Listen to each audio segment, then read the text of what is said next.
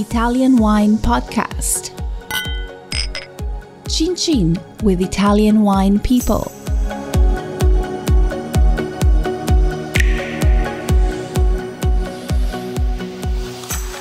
Italian Wine Podcast, as Wine2wine 2020 media partner, is proud to present a series of sessions chosen to highlight key themes and ideas and recorded during the 2-day event held on November 23rd and 24th, 2020. Wine2wine 2020 represented the First ever fully digital edition of the Business to Business Forum.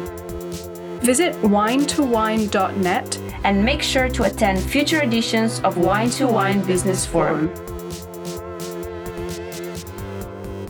Before we begin our segment today, we want to remind our listeners that our podcast is always open to receiving donations to help keep our creative project going. To make a contribution to the Italian Wine Podcast, please visit italianwinepodcast.com or check out our social media channels. Now on to our segment.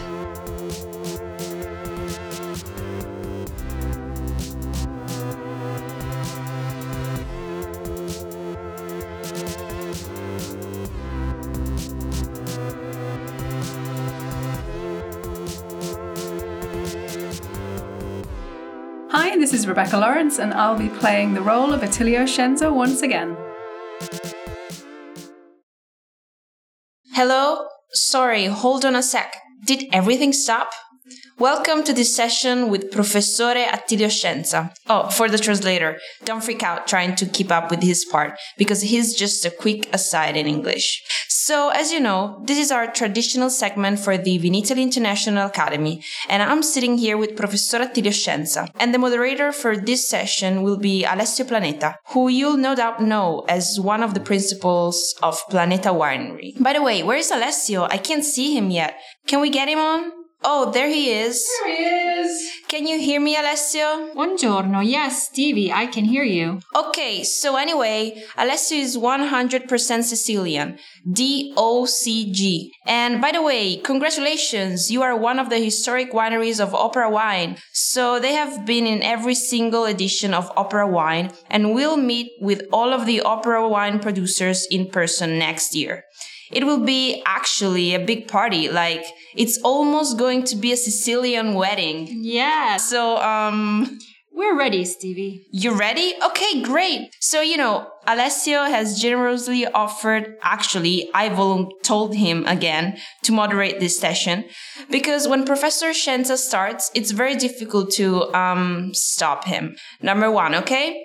But I think Alessio is my best bud. So I would like to remind you both, okay? Both of you, go slow for the translator. And if you guys have any questions, send them our way and we will try to interrupt, his monologue in some way. Alessio, that's your job, okay? Okay. So let's try it. I know it's not easy. Once he starts, he's a machine. Nobody can stop him.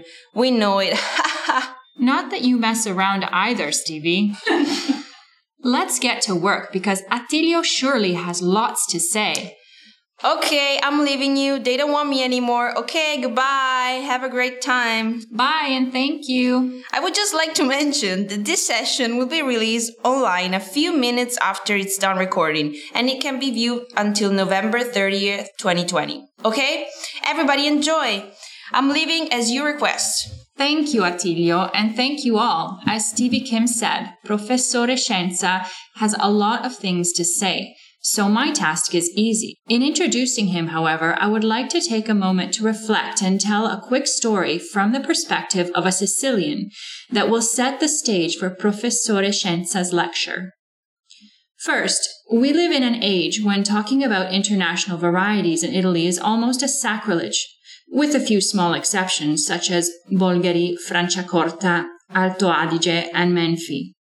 We are all focused on native varieties, but there are some very interesting and funny stories on this topic in Sicily. For example, not many people know that the first Bordeaux blends made in Italy, that is, the first ones recorded, were not Fiorano or Sassicaia or some other as you might expect. They were in fact the wines made at Castello Sollicciata by Baron Spitalera. In 1858, and therefore in the pre-phylloxeric era, Baron Spitaleri conducted experiments between 100 meters and 1,200 meters elevation, finding an impressive number of varieties, both autochthonous and non-autochthonous. Actually, this might be a scoop for those who have not read Baron Spitaleri's book. Here you can find the first Etna Rosso recipe. So the first Etna Rosso blend was described in the same period as Baron Ricasoli Chianti's recipe, and it included 5 to 7 parts Pinot Nero, 3 to 3.5 parts Nerello, 1.2 parts Cabernet Franc, and 0.5 parts Catarato. Baron Spitaleri suggested this recipe in 1866. Another interesting Sicilian anecdote that I heard many years ago in the story of a Sicilian who went to Bordeaux, France. He was amazed by the beauty of the vineyards of such a profitable and important viticulture compared to what existed in Sicily at the time. So he collected, let's say, under the cover of darkness, some vine specimens that traveled with him back to Sicily. Of course, in the dark, he didn't recognize all the varieties that he had collected, so he decided to call them all Bordisi from Bordolese.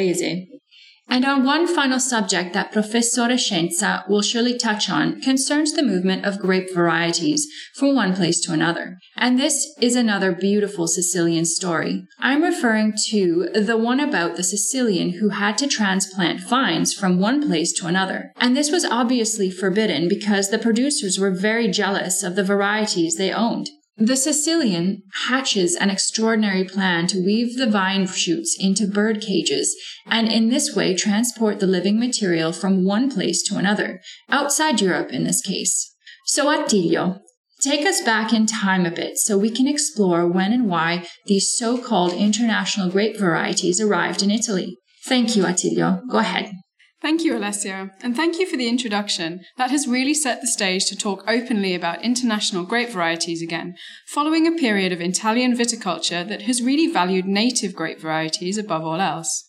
I'd say the most important role played by international vines has been to bring Italy out of the 19th century and out of provincialism. From this self-celebration of a viticulture that has very widespread roots, certainly from the Greek and Latin worlds, but that has absolutely failed to emerge from the geography in which it's embedded. While France has, in a certain sense, shared its viticulture and gastronomy with the world, along with the exercises of military and economic power, first with Napoleon, then with Napoleon III, Italy has not necessarily followed suit. Perhaps Italy has begun to make contributions, but once again, in international markets, it has historically been difficult to talk about autochthonous vines and wines, with the exception of some important varieties like Barolo or, Sangiovese. The majority of native Italian vines have remained in the dark, however, relatively unknown.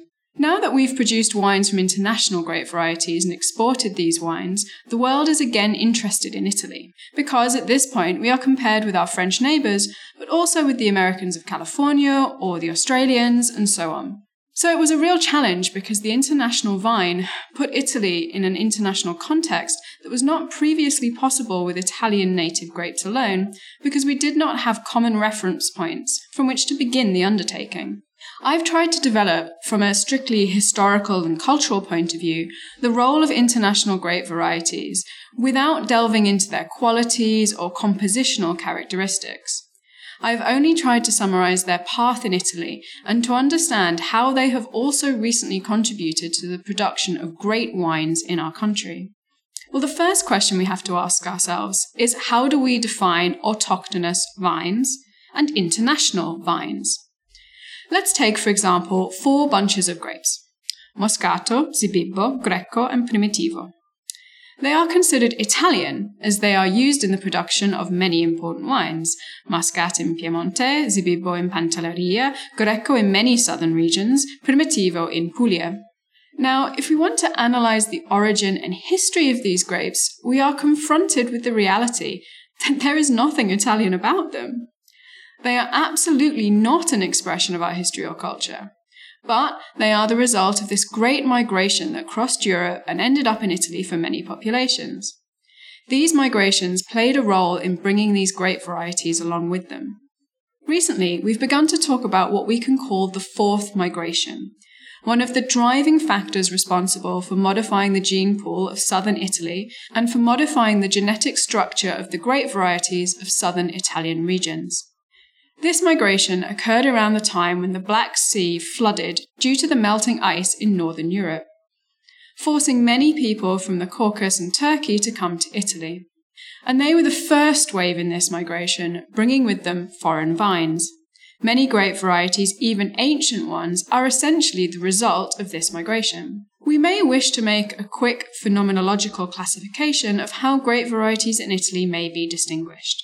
Let's start with the two large categories. On the one hand, we have the native grapes, the result of the domestication of wild Italian grapes. Here, the grand total is no more than 5 or 6 types. The true autochthonous varieties are really very few if we rely on the lexical meaning of the word alone. Autochthonous comes from Greek and literally means of the land. So we can consider Lambrusco di Sobara, Asprino, Lambrusco a foglia frascagliata, and maybe some vines with a hint of Uccellina origin. Therefore, all other vines are the result of a series of crossbreeds, what we'd call introgression or introgressive hybridization between the paradomestic germplasm of ancient Italian vines and the contribution of all this genetic material that has arrived in Italy since the Bronze Age. Here then we have two groups of grapes, one obtained from the ancient inexorable introduction of varieties such as Malvasia, Greco, Moscato. We date them back to the period of Magna Grecia,